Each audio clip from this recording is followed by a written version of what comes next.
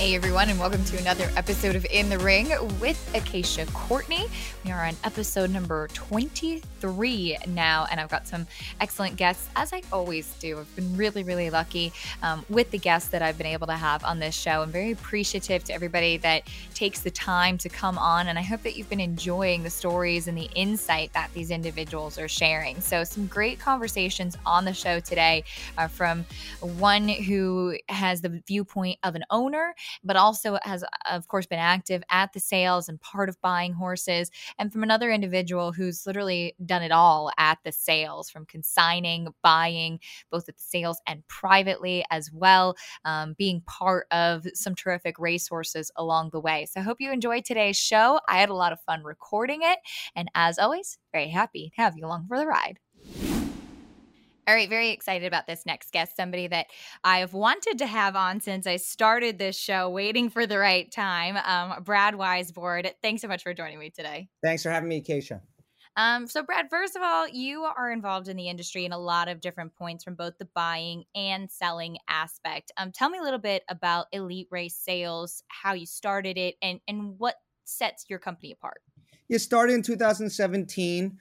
We didn't know how big it would possibly get, but we really felt that there was a need for a racehorse consigner that really understood racehorses, speed figures, and form. And most of the typical Kentucky consigners started off as broodmares or yearling sellers, and we approached it from a much different angle, really at the racetrack. And our first actual sale was July of 2017. So I guess this is our fourth year in the business and our fourth July sale next week or 10 days from now. And we were the leading consigner at that sale. And I thought we really recruited a great group of horses. And I think we're going to be very competitive with a great group of horses in 10 days in July. So short answer to your question, we really felt that we understood racehorses better than everybody else. And that's been the meat of most of our consignments, are mares off the racetrack. And then obviously now these racehorses. I got to work with you guys a couple of years ago at the July sale and helping promote your draft. And one of the things that I think is great that you guys do is the passports. And tell me a little bit about that and how that's been impactful in promoting those runners and what they've done to potential buyers. Yeah, they're very important. I think they're important for both the sellers and the buyers. Most importantly, when the buyers come to our consignment, instead of having to do the homework, we give them everything. I mean, everything from Ragusins to Thoroughgraphs to PPs to Thorough Managers. We've tried to take it to the next level to have a lot of the stuff being sent to these buyers' phones, and we give them race schedules. So we do all of the possible homework that any buyer would want on any horse in our draft. And then the sellers, that helps evaluate those horses. So instead of the sellers just bringing their horses to the sale and not having an idea of what these horses can bring, we try to educate them with, this is what these horses can run for, and this is what the horses are worth. And I think 97% of the horses that we brought to auction since 2017 have been sold. You know, we have very low RNA rates, and I think that gives all the buyers and our sellers confidence in our market. Kind of following along with your social media, some of the horses that we'll be seeing in the sales coming up have had recent wins or big updates. How important is that to see a horse that's been doing well on the track then heading to the sale? Yeah, it's crucial. I mean, it's crucial. We try to, we entered, I think, 35 horses that will scratch down to 25 horses.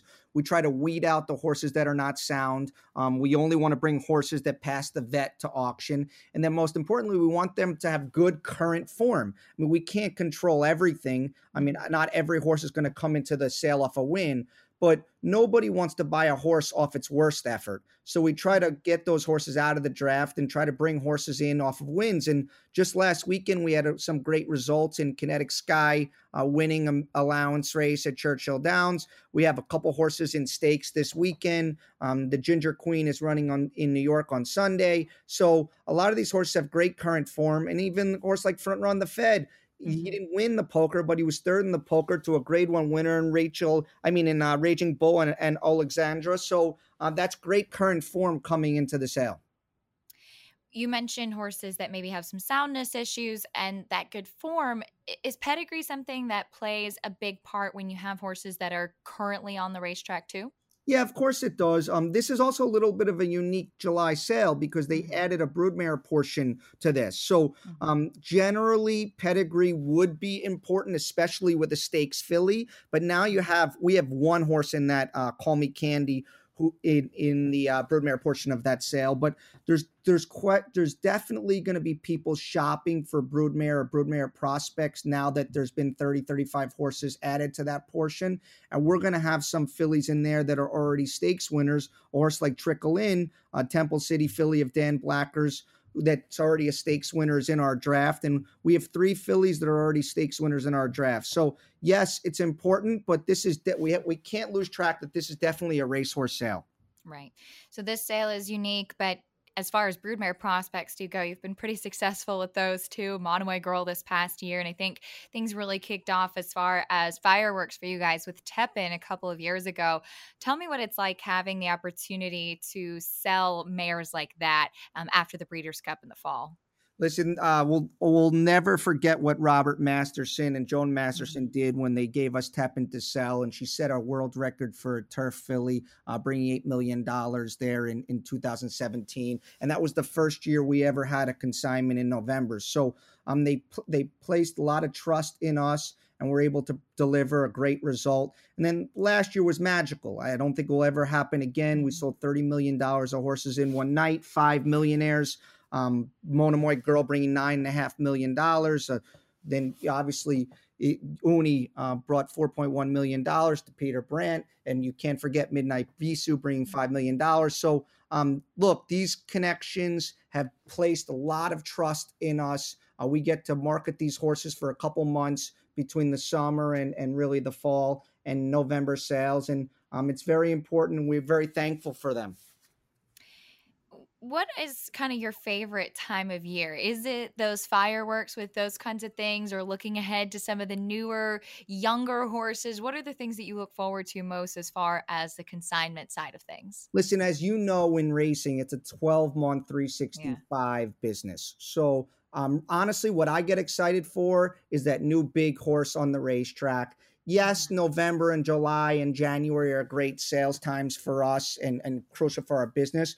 But this all starts with winning on the racetrack. That's where I started in my career, and that's what I love to do. I love to buy horses that end up winning stakes. I know my partner Liz Crow loves to find these yearlings and 2 year olds that end up being good horses. Then naturally, we get a lot of them back to sell in Elites our draft. And that's why these companies are sister companies and they're really married to each other, because I would say 70% of our drafts are horses that we've purchased. And of course, Mhm. we're very thankful to get the outside horses that we didn't buy. But when we get a good filly or a good colt that appears to be special, that's a very big deal for our company, for both companies. Tell me about those relationships with owners that you've built over the years and how important that is, because as you mentioned, horses that you buy with them, hopefully they're successful on the racetrack, and it's all cyclical in racing, but it really all comes down to those relationships. Yeah, I think Jake Memelo is a big part of our company. Said that we've sold for 14 of the top 20 owners in the game, Wow. which is pretty crazy to think about. But when you get guys like Seth Klarman or Peter Brandt or Sal Cumin or Mike Dubb or Bob LaPenna or Windstar Farm, these are the biggest racing outfits in the country, sometimes in the world. So Mhm. we're very thankful to have the relationships with them. We don't buy horses for all of them, but we have sold for all of them. The guys that I've mentioned, and they're the guys that are at the top of the racing game. Those are the guys that are the winning the Saratoga and Belmont meets. Those are the guys that are competing for leading owner, Eclipse Award leading owners. And we're very thankful that they're part of the elite team. You mentioned Liz Crow, and I was able to have Liz on the show about 6 weeks ago, which was great, and getting a chance to pick her brain a little bit. Tell me a little bit about the partnership that you two have created over the years, and how you really complement each other so well in what you do. Yeah, she's terrific. She's not only a partner of mine, but become one of my very best friends. And listen, we talk every day, multiple times a day. And she's got an unbelievable eye, in my mind, one of the best eyes in the Mhm. horse business. And the stats have backed it up. I mean, she's come up with champion year after year after year now, starting kind of Monomoy Girl, the first horse she ever signed for. went on to win multiple Breeders' Cups, multiple championships, and sold for $9.5 million. But she backed it up with a $40,000 purchase of British Indium, and then just last year coming over to Tattersalls for the first time ever, buying yearlings, and she found Aunt Pearl, who was an undefeated 2-year-old and a Breeders' Cup winner. So she doesn't need an introduction anymore. She's got a special eye for the horse business, and then she really complements our draft as well at Elite. I think initially she thought I was a little crazy coming into Kentucky and starting a racehorse consignment, but I think after July of 17, she realized this is definitely possible, and now she and Caitlin Jackson, who I think it's very important to mention her, she runs our consignment. She runs both the human aspect and getting all the employees, but also she's in charge of the shed row and the horses. And thank God to date, we've never really had any major accidents, and all the horses have gone through our draft. And most importantly, they've come out of our draft as runners. We've had grade 1 winners already, like next year's off of our draft, and we take a lot of pride in that. So Liz and Caitlin and Jake, they're all very, very important parts of the Elite team. I wanted to ask you about some of the private purchases too, because I know that's something that you do a lot of and overseeing and making happen. What are some of the things that you look for in a horse that you think might be a good fit for your clients to purchase privately, maybe after a start or two? Well, they got to be fast. And I look at speed figures all day, every day. That's kind of what I started with. I got to give Jerry Brown a big shout out, because I was reading Thorograph sheets at 5 years old and betting dollar exacta boxes with my dad. And kind of that's really how my business started. And a lot of our success has been from that. So we've bought into Triple Crown winners like Justify off of sheet numbers. Obviously, an addition of Nick de Watergent in France found a Raving Beauty in Uni, and those were multiple grade 1 winners and champions both in Europe and now America. And on and on, I think we have 90 plus grade 1 winners now. And I would say 15 of them were kind of public auction purchases, and the rest were our private buys. So it's been a terrific run, and I think that's something that I really like to focus on every single day, is reviewing the speed numbers, both Thorograph, Ragusins, even the PPs, Bayerps, and trying to find the next Exaggerator, a horse that we bought at the beginning of his 3-year-old year and ended up winning Haskell and Preakness and selling on to Windstar Farm. So that's something I'll never lose love for. And you've had so much success doing that. But at the end of the day, this is a game that keeps you humble too.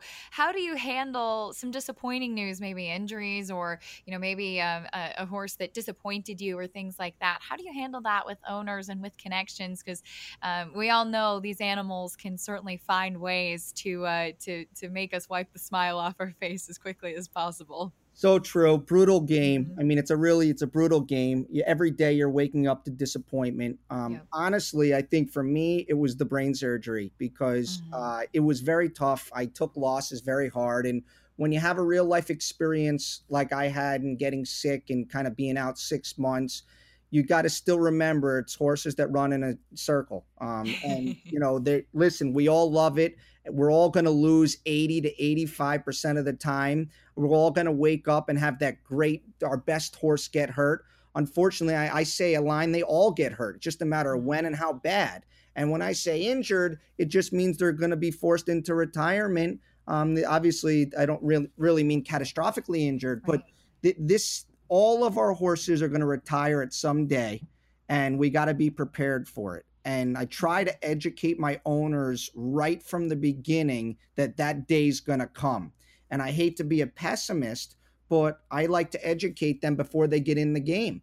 And if you think about all of our best horses, really none of them went out on top. And even seeing Mona Moy girl the last couple months on the farm at Windstar Farm, we all realized that no one has had a better career than her, but it was a little bit start and stop there for the 3-year-old and really 4-year-old year. And now, she's on the farm now. So they're all going to end up going into pasture and retirement. Hopefully the colts go into the stud barn and the fillies become terrific brood mares. But we got to remember, when we buy these horses, that day's going to come.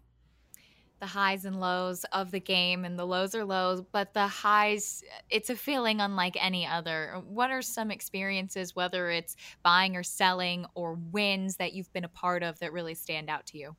I mean, Exaggerator being our first classic winner, being in the rain at Pimlico on the infield, kind of jumping up and down, or even screaming he's a dirt horse for Jonathan Thomas and the LaPenta crew in Catholic Boy, winning the Travers. And then obviously that special night in November of 2020 where we were able to set some world records and sell the most money in horses in a night ever in the history of the business. I'll never forget that. But the next day, you wake up, as you just spoke about, with some of the disappointments, and you got to know that it's just around the corner, and you got to stay level-headed. And a guy like Todd Pletcher, you never see him get too high, and you never see him get too low. And he delivers bad news in great form. And I try to emulate myself a little bit off of his personality, knowing that he's done this for the last 20 years. He just went into the Hall of Fame, first ballot, obviously very deserving. And you can see that he really never gets ruffled. And I think that's a terrific personality trait in the horse business. Whenever you see people get way too high, usually they're people that they get very, very low as well. It's tough to keep level in this business. It's always, what have you done for me lately, too? You know, Todd just got into the Hall of Fame, but everybody's waiting to see, for instance, is Happy Saver going to win this weekend? So it's all about finding the next one and looking forward to seeing what you and Elite have to offer. The July sale coming up, and best of luck, Brad. Hope to see you at the racetrack soon. Thanks, Acacia. Keep doing great work. See you soon. Thank you. Happy to be joined now by Billy Koch, a fellow podcaster as well, on the In the Money Media umbrella too. Billy, thanks so much for joining me. I'm happy to finally have you on the show. Oh, it's a pleasure to be here, Acacia. And yes, we are under the umbrella, the umbrella of Pete and JK. It's a very large umbrella, and I'm just. We talk about it on our show all the time, the Owner's Box, just how pleased we are with what we're doing, and the not necessarily us, but the whole group and yourself and everybody else who's on the In the Money Podcast Network. It's pretty unbelievable. There's a lot of great content out there. There really is kind of this like dynasty, if you will, for lack of a better term, that they've created. But it's cool to be able to tap into all the different facets of horse racing. And you and Michelle Hughes, you mentioned you have the Owner's Box. Give a little plug, maybe for some people that aren't familiar with it, kind of some of the things that you guys talk about. Yeah, we primarily, Michelle and I have been doing this show for actually like 7 years, and we just owned the In the Money Podcast Network this year. And it's been a great run. We really focus on the owners, and we try to bring on different perspectives, big owners, small owners. I mean, we've had Garrett O'Rourke from Juddmonte. We've had Gary Barber on our show. We've had the Saratoga Stables, and then we've had also little guys who just claim 2 or 3 horses. So you get a wide gamut. You get a lot of advice from these people, especially for people trying to get into the game as owners. And we talk about different philosophies, and we talk about going to sales. We talk about the race, racing management of your horses, and it's a lot of fun. We have a good time. So it's real light. We keep it light on purpose, and we get great stories. We had Jimmy Bell on from Godolphin during the Triple Crown Trail for Essential Quality, and his stories were unbelievable. The ones Michelle and I we just sit back and listen, and we really enjoy it. So it's a ton of fun.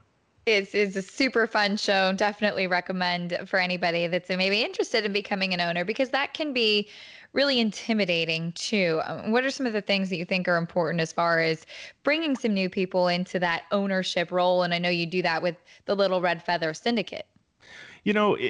There is a tough barrier of entry, and I think it's interesting because even though, of course, I'm biased and I would love people to join syndicates, and there's a ton of really good ones out there, but it's a great way to dip your toe in. It's a great way to learn if you're not quite sure exactly what you're doing. I used to, and I guess I still do. I don't want to call syndicates the minor leagues, because we are now almost more popular than just owning a racehorse by yourself. But it's a place to go, especially if ultimately you do want to own racehorses by yourself. It's a great way to just get in, learn, talk to people, meet people, and really one of the things that always comes up is do your homework. If you're an owner you really want to own a racehorse, call people. There's like we said, all kinds of different partnerships. So it talks about location. If you want to be in Southern California, if you want to be at Saratoga, there's all different kinds, and there's all different types of people. And usually the managing partner is the person you want to talk to and get a feel for them and see if it's right for you, because you might want something different. You know, I can tell you that Little Red Feather, you know, we are fun. We have a great time. We wear flip-flops and sit on the Veranda Cafe at Del Mar and drink beers and that's kind of, you know, but we do take it very, very seriously. You know, I take my job more seriously than probably most even understand or think, just because of my personality, but that's who we are. We're not very corporate. There are other people who are different. And I think you need to find a place where you fit in and where you feel comfortable. Now, tell me about the decision to start Little Red Feather, because I know you've been involved and a lover of the game of horse racing for quite some time. But what was the decision like, just waking up one morning and saying, hey, this is something I think I want to do, or something I can do? You know, it was so long ago, Acacia. It was probably before you were born. I mean, I syndicated my first racehorse in 1991. That was before I was born. Yeah. So, you know, I've been going to the track since I was 5 years old. My grandfather really took me to the track as a kid, and we used to go and watch races from the backstretch at Hollywood Park. So I was completely hooked, completely addicted, and I wanted to know everything about it. And I really loved ownership. I always said I wanted to be an owner, but truthfully, I could never afford it. And when I got out of school, went to Northwestern and graduated in 91.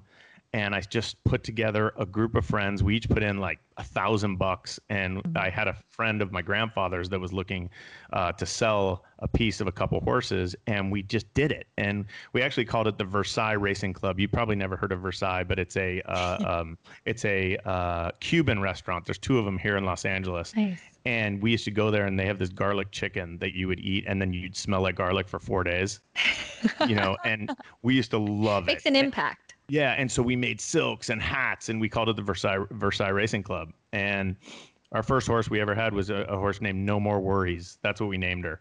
And actually, Ron Ellis was our first trainer, and we had a blast. And that was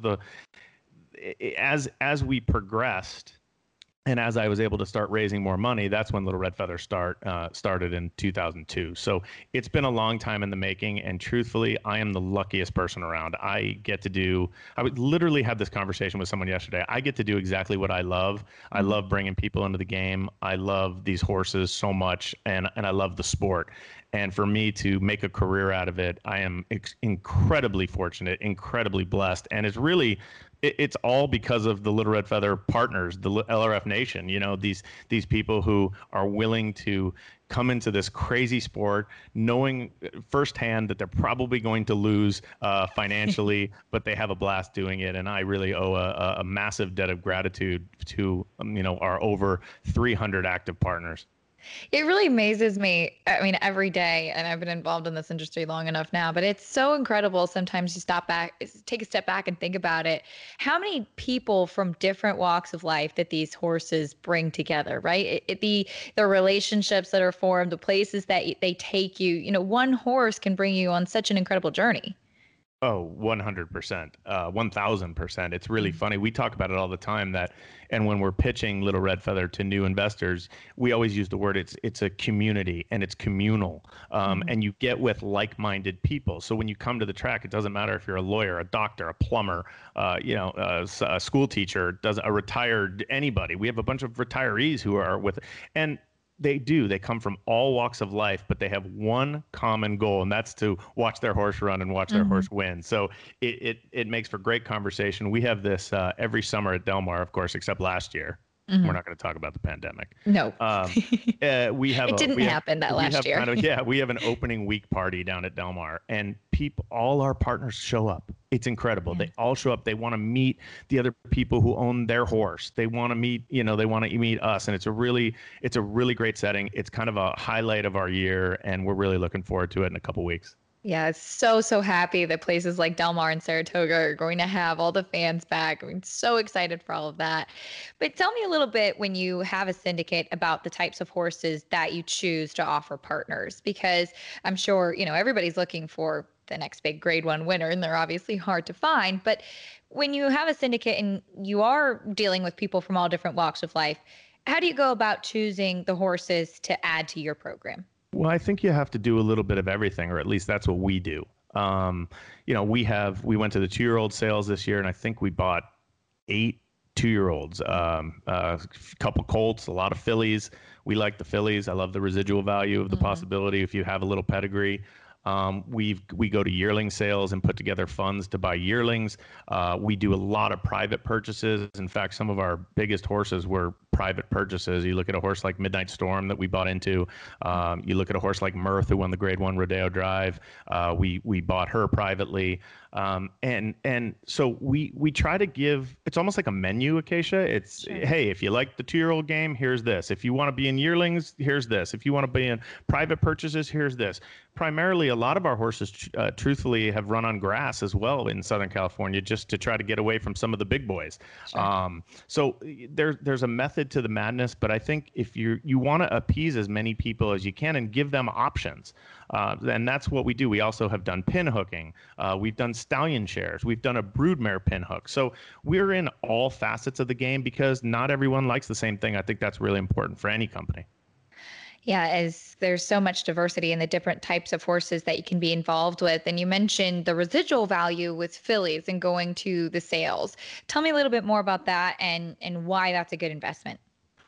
Well, listen, honestly, it's a lot easier to make a graded stakes winning filly than it is a colt. Mm-hmm. It's a lot easier to make a really nice broodmare than it is a stallion prospect, because when you're at these yearling sales or these 2-year-old sales, the potential stallion prospects are going for a lot of money. You know that. I mean, they're selling for $1 million, $2 million, $800,000. Whereas, you might be able to land a nice 2-year-old filly with a little bit of pedigree for 150 or 200,000. So you're talking about what kind of budget you're dealing with as well. And we've had really good success with fillies, such a private purchase, Raimundo's Secret, who's a Grade 2 winner. She'll probably end up being sold this year. I mentioned Mirth before. We bought her privately, ended up winning the Grade 1 Rodeo Drive, ran 6th in the Breeders' Cup after going 109 for 6 furlongs. Thank you, Mike Smith. I haven't forgotten that. And she sold for $1 million. We bought it into Fault as with Mark Martinez, Agave Racing. She ended up winning the Grade 1 Santa Margarita. She sold for over $1 million. We had Egg Drop, who sold for $1.9 million after winning the Grade 1 Matriarch. So a lot of Secret Spice. I'm sorry, I'm just rattling these off the top of my head. But you Secret should be Spice, proud of them. Secret Spice was, we paid, I believe, $125,000 at the Timonium, and ended up winning the Grade 1 Beholder, and she sold for 1.7. So it's like I said, there's a lot more success stories and a lot more financial success if you can get a graded stakes winning filly. It's very difficult to do that with a colt. You have to have so much, and you have to beat guys like Baffert and Brad Cox and Pletcher and Asmussen. A lot of times these fillies, and especially these turf fillies, you might have a little bit more advantage to get to those 7-figure paydays. Does that make sense? No, absolutely. Because it's all about the investment too. Like you said, I mean, you typically don't go into being a racehorse owner to try and make money, but obviously you want to try your best, right, to not lose money. Yeah, we tell everybody that joins our partnership, I keep it very simple. I say, look, this is not an investment. This is something you're going to do for fun. You're going to enjoy it. You're going to learn. You're going to bring your family out. You're going to come see your horses in the backstretch and watch them breeze in the mornings. And on race day, it's awesome. You're going to come in the paddock, and when we win, it's going to be insane and all that kind of stuff. That's your job. My job is to run it like a business. So that's what I do. I mean, that's myself and Gary, my business partner. We look at the bottom line, and that's where we're focused. We're not just going in races just to have fun. We're going in there to win, and we want to spot our horses really well and put them in places where they can succeed, and that's really important to everybody. So that's kind of our philosophy, and other people might have different philosophies, but that's okay. That's why this is a great sport. We just wrapped up the 2-year-old sales season. You said you bought about 8. Obviously, with seeming like the market getting so much stronger this year, given all the uncertainty that we had last year too, what were kind of some of your reflections from this 2-year-old sale and being able to get some access to some of those nice horses? I think it was really tough. I think you hit it right on the head. I think people came into this year strong.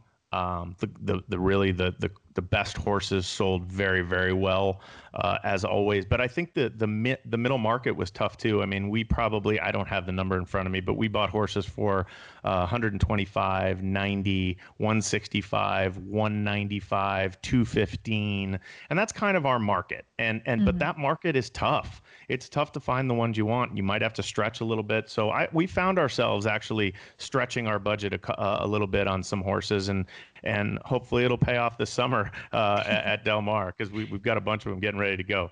Well, it looks like it started to pay off already. One horse you bought at the OBS March 2-year-old sale for $165,000 was Elm Drive. She just couldn't have won any easier in her debut at Los Al. Well, you just gave me the chills. So a lot of people have been asking. It's funny. We've a lot of people have been asking about the names of our horses this year, and it was funny when we bought. She was by Mohaymen, and we really liked her, and we liked her the wholesale. And John Dowd, our bloodstock agent, did a phenomenal job this year, really sifting through a lot of horses and really telling us when we needed to go strong. So we named. Gary and I decided to name all the horses after streets in Beverly Hills, which is where we grew up.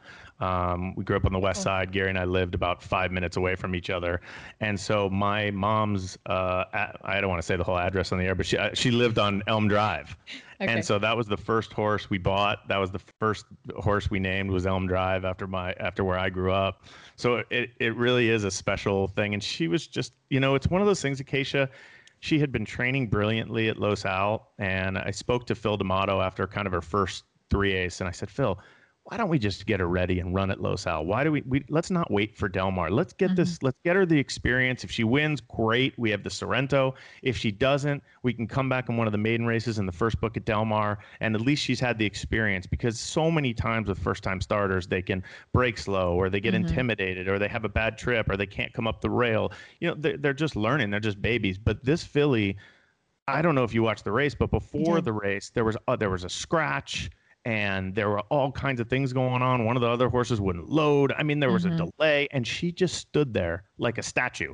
I mean, even I talked to JJ Hernandez, who rode her, and he was like, Billy, she was so professional. She just, nothing. She didn't turn a hair. She didn't have a bead of sweat on her. And when it was time to go, she went. She ran, I think she went 57-3, which was faster than the boys ran the next day, earned a 66 buyer. I'm not a big buyer guy, but I think it's it has to be one of the top 2-year-old buyers so far. So it's, what it is, Acacia, it's one of those things where, like, it's so hard in this game. It's so hard to win a race. It's so hard to win a race with a 2-year-old. And so when you do something right, it feels really, really good. And we were so excited. We have a great group of partners on this filly. A lot of them are new to LRF.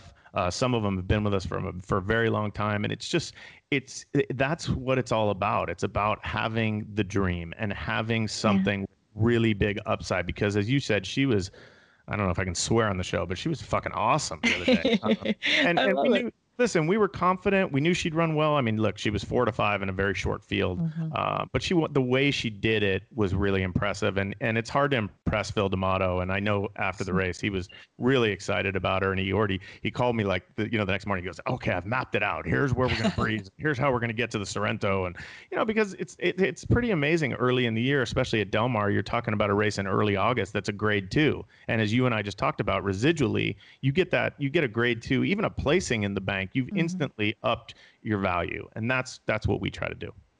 Yeah, I think that you kind of really touched on the biggest piece of it. In this sport, having something to dream about, to look forward to. I mean, thinking about circling those big races on the calendar, when you have one that you think can compete at that level, that's really what you're working towards all along. Yeah, it's great to win any race, but when you win with your ears up and wrapped up down to the wire with a filly like that, and you're able to look ahead to some of those big races, that's kind of the peak of what you're trying to do, right, in this sport. Oh, absolutely. I was on the pseudo Triple Crown Trail this year with my really good friend Bill Strauss, and I'm sure you Nice. saw his reaction when he won the Yeah. Louisiana Derby.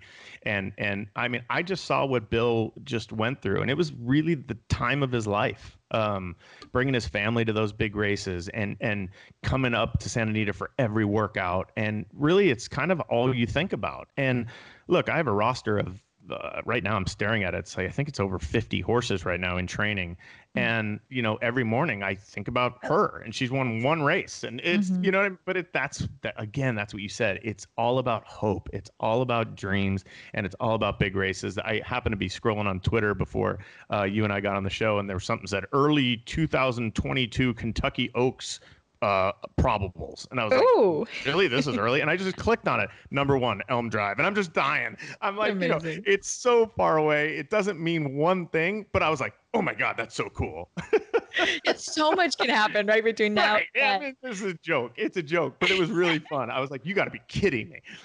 So it was, but you nailed it. I mean, it is it's hopes and dreams, and that's what this game, and that's why people invest their money in the sport, and that's why they get into racehorses. It's just to give them something that you can't just get in everyday life. So tell us, if you can, give us a little hint, maybe some other 2-year-olds we may be looking for wearing your colors coming up this summer. Yeah, no problem. We have a really nice filly with actually Baffert, who's been training over at Los Al. Her name's Benedict Canyon. She's by Midnight Loot. She's according to Mike Marlowe, who is Baffert's eyes and ears over there. She can run a little bit. She'll probably run in the second or third maiden race down at Del Mar. We have a really nice Cupid filly named Roxbury, and she's going to run definitely in the first book at Del Mar. She's with Mark Glatt. On opening day, or is it? I think it's Saturday of opening weekend. We're going to run a Malibu Moon filly named Weatherly for Nice. Pete Urton. She's really fast, and I'm just trying to look. I'm looking at my roster because it's hard at the off the top of my head. We have a 2-year-old colt with Mike Pipey named Elevado. He's a street boss that we bought at Timonium, and he had his first like quarter-mile breeze the other day. Looked awesome. It was really exciting. Kind of made your hair stand up. It's nice, as we've talked about fillies versus colts. It's nice to have a kind of a cool, fast street boss colt. You never know where that can take you. We have a 2-year-old with Chad Brown in New York. Her name is Ochre. She's by Mr. Speaker. So we bought a Midnight Storm 2-year-old filly that actually was purchased by Donata Lani for us, and her name is Loma Vista, and she's at Los Al training, so we'll probably see her at Del Mar. Still, Acacia, there's so much that has to go right just to get into a race, so we're really far ahead, but it's really nice. I just nominated them all to the Del Mar Futurity and the Del Mar Debutante. You know, they send out that little card, and it's like $300, and I nominated them all, and I turned it in, and I said, I just want one. Just get me one here. Just one. One of these horses I'd like to run in the Del Mar Futurity and the Del Mar Debutante. Again, we say it over and over again. It's all hopes and dreams. But we have some nice 2-year-olds going in. But listen, the water is going to get very deep at Del Mar or at Saratoga. Because everybody right now probably feels the same way I do, in that, I got a nice one here. And you know as well as I do, before those maiden races, everybody's talking, this one can really run, this one can really run, but they still got to go out and do it. Yep. Yeah, you hear the buzz, that's for sure, especially with those summer races. And just quickly, what's it like to have a horse by Midnight Storm that you were involved with? It's the coolest thing. Yeah. I feel like it. We have two. We have one. We have a 2-year-old named Sayers who probably will not make Del Mar, but we bought him as a yearling, and he's a really cool horse. He's a specimen. He looks just like Midnight Storm. And then this filly, listen, when you campaign a horse and then you have their offspring, their progeny, I mean, it's awesome. You really cool. You know, like you talk to them, you're like, hey, come on, I knew your dad. Like, you have a lot of fun with it, and it's really. But the one thing, there's a fine line, because I know Gary and I talked before we bought a Midnight Storm. It's like, are people going to just think that we're just buying a Midnight Storm because we had Midnight Storm? And that couldn't be farther from the truth. We're not going to buy a horse just because we campaigned his dad. We bought the horse because we love the horse. People ask me all the time when we're putting horses up for syndication, they're like, I get the call, Acacia, I get, hey, is this a good one? And I'm like, listen, bud, we buy like 10 to 15 horses a year. If we bought the horse, we think it's a good one. Now, they're not always going to work out, but it's really funny that we get those kind of phone calls. So it's really cool, to answer your question in a roundabout way. Yeah. Well, I wanted to ask you too, because we talked a little bit about the start about, how much horses can give you and where they can take you. And I know you're really involved with Karma as well, the California retirement management account for Thoroughbred Aftercare. That's a huge part of my life too. Tell me a little bit about why that's so important to you and what we as an industry have been doing or need to do to focus on aftercare. I've been on the Karma board for probably 10 years, which is the California retirement account. And, I came up with a catchphrase, aftercare is not an afterthought. And I think it's the responsibility of the owner of any animal that you own that to make sure that they have a proper retirement. And we started LRF Cares as well. We're doing a charity handicapping tournament this summer that will be awesome. That has all the prizes like a normal handicapping tournament for NHC births, and it's the most important thing, Acacia, to be honest with you, because it's all about accountability, responsibility, and when you own an animal, you have to make sure that animal it's like your dog. It's I don't want to compare the horse to the dog, but it's like, while they're racing, you love them, and you can't just forget about them when they're done. There has to be a place for them to go. Where do all these horses go? So you have to make sure you find good homes. You have to make donations. You have to donate to organizations like Karma so that we can help, because we have a placement program when a guy calls and the horses needs a place to go, and sometimes the owner might not want to do that. Well, Karma has to be there to take care of them. Karma was really involved with the Lilac Fire. There's so many benefits, and I just think it's absolutely a necessity that if you have a chance and you want to give, that's the right place to give, is to take care of these horses, because they do so much for us, and we need to be responsible for them. I could not agree more. And was that too soapboxy? No, Okay. I'm pleased. I mean, hey, you're preaching to the choir here. I mean, many people know my mom and I run Racing for Home, which is TAA accredited, and we're much smaller than some of the big organizations. We have 13 in our care right now, but it's a labor of love, and it's so necessary because we get a lot of horses, unfortunately, that come off the track and have injuries and need a lot of time before they can be adopted out. But you mentioned the Karma placement program, which is just amazing. And they do such a great job of finding new homes and new careers for these horses. And I mean, talk a little bit about that and what some of the things that you've noticed, because thoroughbreds are so great at transitioning into any new career. Well, I give credit to Lucinda Mandela, who really runs Karma, Madeline Auerbach, who started it, and Natalie Reichkirk, who kind of runs the placement program. And they are just on it. And they have relationships with, especially in California, they have relationships with so many different places, and we're here to help. That's what we are. We are an organization that wants to place these horses, whether they become jumpers or trail horses, or some horses just go to a paddock. I have a filly that we retired, I think it was 8 years ago, and I got a picture of her the other day. And she's like the happiest horse. She was running around in the paddock, and we get we get pictures of our horses 5 years after retirement, and they're in a horse show jumping over whatever you call those things. I apologize for the people out there. I don't know what they're jumps, hurdles, Boxers. Well, boxers. There you go. Boxers. Oh, boxers. Okay. They're jumping over, and it's wild. You're like, oh, look at this guy. This was a great stakes winner, and now he's having a second career. That's what it's all about. And we talk about the hopes and dreams while they're running, but these horses, they need a place to go, and they want to work. And that's, I think, what you were saying. They want a job. And so they can do so many things. They're so adaptable. You just mentioned that. And I think the placement program, that's what it's there for. So for anybody who's listening who has a horse that you're looking to retire in California, please give Karma a call. Love hearing all of that. And thank you for talking about aftercare so passionately. I love hearing people in the industry that are doing so much good to look out for these horses. And wanted to wrap up, Billy, by asking you about some of the big horses that have really impacted you throughout your involvement in the sport. I know you mentioned a couple already, but tell me a little bit about a horse like Singletary, or maybe just even some smaller ones that have really touched you along the way. Acacia, that they all do. They all touch you, and you all have, even horses. I just, the first horse that popped up in my head was a horse that never even made it to the races.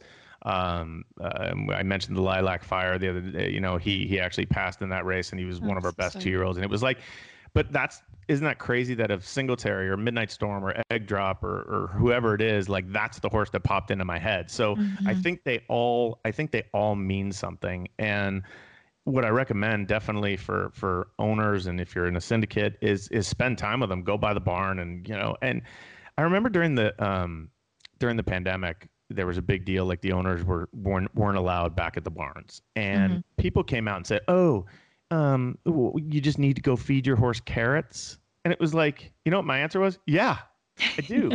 Because horses are good for the soul. They are. You just want to go back and you want to love on them and you want to play with them and you want to let them bite you and you want to, you want to give them that attention. And after wins, I love going back there and seeing them and seeing how proud they are of themselves. And some horses know. I remember when I was growing up, we had our best horse was Telly's Pop, and he won the 2-year-old Western Juvenile Triple Crown back then.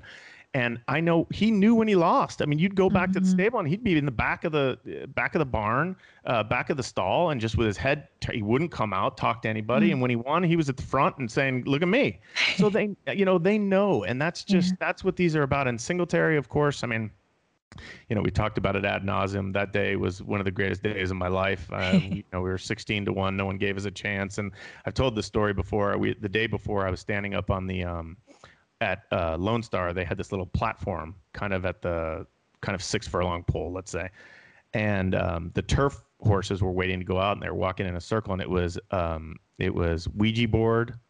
It was, oh God, now I forget. What was the big Kitten's Joy and Singletary. And they're walking in a circle, and I'm standing there, and Dale Romans is next to me, and I didn't really know Dale. I mean, this is 2004. Yeah. And he's like, "Is that your horse?" And he's pointing to Singletary. And I said, "Yeah, that's our horse." And he's like, "Man, he looks awesome." Wow. And I just went like, whoa. Like, because we took it seriously. We had a lot of fun during that week, and we were, people were coming up to us and telling us, "Man, your horse looks great." But it wasn't until that moment that I was like, "Wait, can we win?" And then we got the perfect trip, and David Flores and Don Chatlos, great job by them. And Vato. Miss that guy. See him all the time, but he's the greatest. It was surreal. It was absolutely surreal, and it really I owe so much to Singletary and to those 12 to 14 partners that were involved, that I just went door to door to try to invest in a crazy horse racing partnership called Little Red Feather, because without them and without Singletary, you and I wouldn't be talking today. So debt of gratitude to my man Singletary. I watch the race probably once a week. So they impact you a lot. But I think the crazy thing is that we constantly have to find the next one. Got to find the next one. Who's the next star? Because you want those Saturday races. You want those stars. Those are the ones that you put up on the wall, and that you treasure those moments, because you and I both know they're so few and far between. It's really hard, especially to win a Breeders' Cup race. I mean, we've been back to the Breeders' Cup, but we haven't won a Breeders' Cup race since 2004. So we don't want to talk about that, but who knows? Maybe this year things will change. Acacia, you'll bring us some good karma and some good luck, and we can get back there. But because we need to, and you want to win on the biggest stages, and he made that happen for us. Well, wishing you all the best. It sounds like maybe you do have a future star in your hands. We'll be looking for. Wait, I'm looking at my list. Can I say one more thing? Because I forgot to mention a couple 2-year-olds. So we have a horse that we just bought out of Santa Anita. His name's Burton Way, Fasig Tipton, and he's really nice. He breezed 10-2 at Santa Anita, which was really fast. He's a really cool horse by Speightster. And then we have 2 Euro imports that I totally forgot. Silver Surfer by Caravaggio, who I just went to see at Coolmore. Shout out to Charlie O'Connor. He's amazing. Yeah. And he's going to run the Del Mar Juvenile Turf at the end of the meet. And then we have a horse that we're actually syndicating right now. We put her on the market yesterday. Her name's Sea Breezing, and she's by another superior stallion in Europe named Memos. Have you heard of this guy? I have. He's awesome. Very he's cool. like the next very superstar. Promising. Yes. Yeah, and he already has Going Global that came out here. He had the horse that won for Richie Baltas the other day, that Hawk. I can't remember his first name. So we're really excited about those two. She's going to run in the Del Mar Juvenile Philly Turf. So we have 2-year-olds running on the final weekend of Del Mar, both on the grass and both with Phil D'Amato. So that's really exciting. That's all I want. Yeah, looking forward to seeing some of those. Can you tell I'm excited? In. As you should be, but I think that's one of the greatest things about it, though, Billy. This is the thing that you want to get excited about. I mean, it's making me excited for the 2-year-old races this summer, and I love it. I wish you guys the best of luck, and looking forward to following Elm Drive and all the others too. Well, Acacia, I appreciate you having me on today. It was a lot of fun, and we love your show. Michelle and I talk about it all the time. Believe me, we pitch you all the time on the Owner's Box. So we really enjoy what you do, and we're all having fun, and we're so glad that, as you said, the fans are back. It's going to be an amazing summer at Del Mar or wherever you are, Saratoga, Monmouth, wherever we're running this summer, and keep up the good work, because you're doing a phenomenal job, and we're proud to be under the umbrella of the In the Money Media Network. Same here. Thanks so much, Billy. All right, Acacia. Talk to you soon. Thanks. Well, that'll do it for another episode of In the Ring with Acacia Courtney. Big thanks to Brad Weisbord and Billy Koch. A lot of fun on today's show. You all have a lot of horses to look for and follow, both on the racetrack and at some of the sales coming up.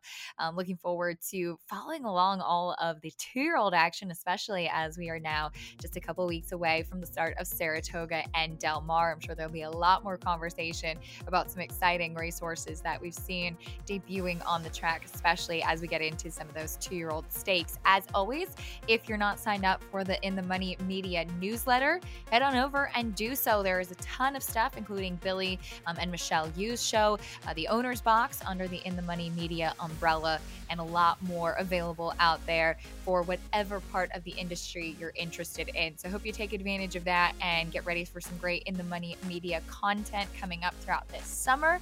And as always, if you have any suggestions for people that you'd like to hear from on this show on In the Ring, or if you'd just like to share this with other people that you think may be interested in it, please do so. Look forward to talking to you over on social media. And thanks again for listening to In the Ring with Acacia Courtney. I'll see you next time.